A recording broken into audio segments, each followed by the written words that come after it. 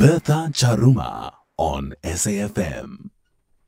And then just a slight point of correction. He is the retired Justice of the Constitution Court of South Africa and former head of the Electoral Commission, Johann Kriegler, joining us. Good evening and a warm welcome to The Viewpoint.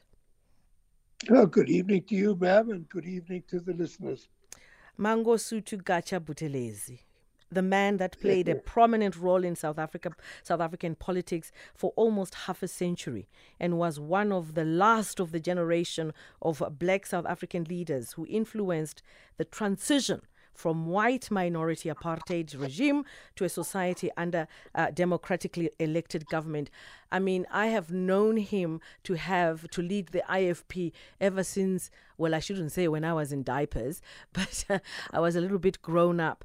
Now, your viewpoint in his leadership and the role that he played for this country to be where it is. Oh, ma'am, he played a crucial role. He played his own role, a role that certainly wasn't according to the dictates of any of the major political influences in the country.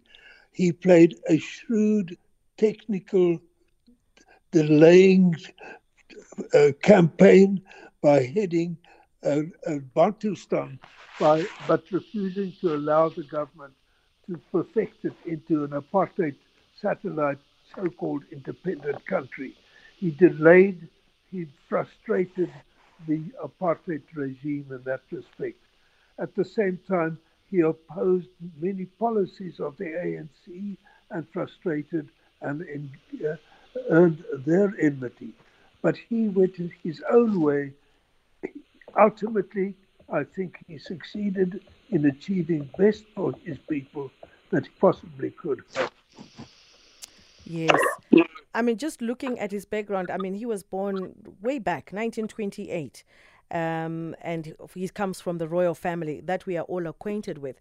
And his Zulu identity became, the decisive compass for his career, his politics, personified the ambiguities between ethnic identity and national policy. And coming to the political arena, he played a major role in contesting in terms of being quite a major party, especially in KZN. He was so prominent, and IFP used to play a major role in destabilizing, not necessarily destabilizing per se, but I would say to bring in voice of reason to the ANC and the DA and all the other parties.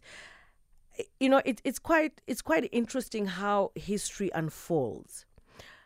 Now, you have more wisdom in terms of the role that he played and where his background originated from.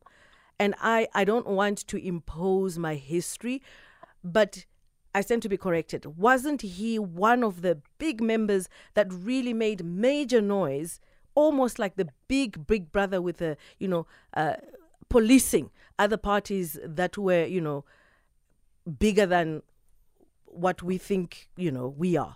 For instance, the ANC. Well, in the 70s and the 80s, the name Buthelezi was a big name. For instance, in Soweto, where I was watching public opinion closely, he was a voice of opposition against the government.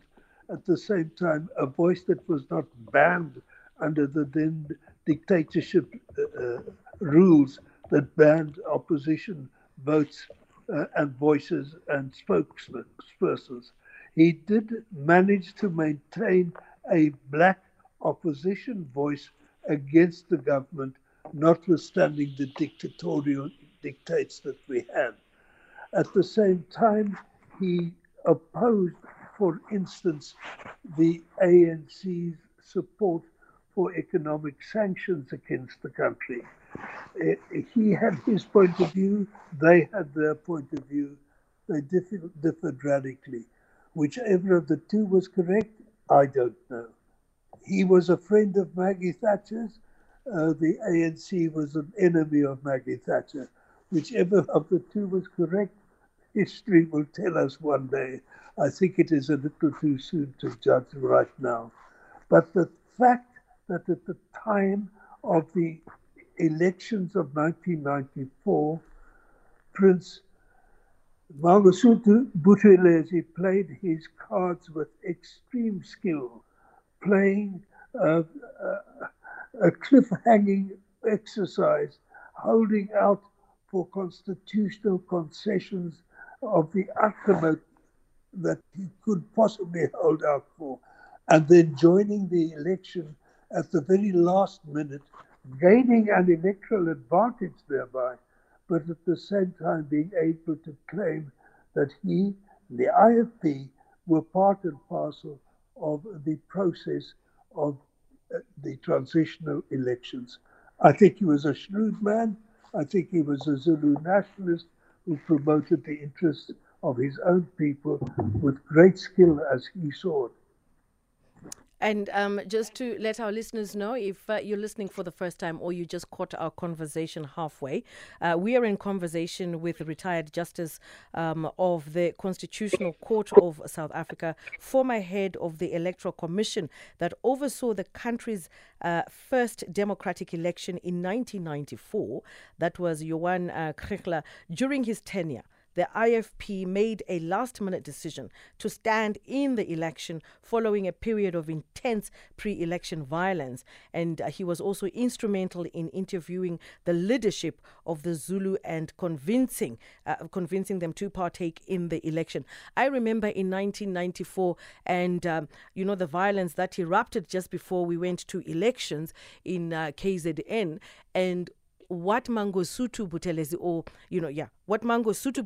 when he stood up and said, we need to rationalize men, we need to subdue our violence, we need to stop. KZN used to calm down. They used to listen to this man. That's how powerful he was. He certainly was influential, certainly was, and he was an influence for good for most of the time, I am sure most people will agree. And going forward, do you foresee maybe the IFP, do you think it will take that position that they had way back then? I really don't know. And if I did know, I would not comment on current politics. I don't think that's proper for me to do that. Absolutely. Well, it's been a pleasure chatting to you. That's retired Justice of the Constitutional Court of South Africa and former head of the Electoral Commission, retired Justice. That's Johann Kriegler, chatting to us right here on The Viewpoint. And if you would like to air your views in that regard, or maybe your respects to Mangosuthu Gatsha Buthelezi, totally acceptable. Give us a call on 086 000 2032 or send your voice note on 0614 104 107. And thank you so much for joining us, and have yourself a pleasant evening.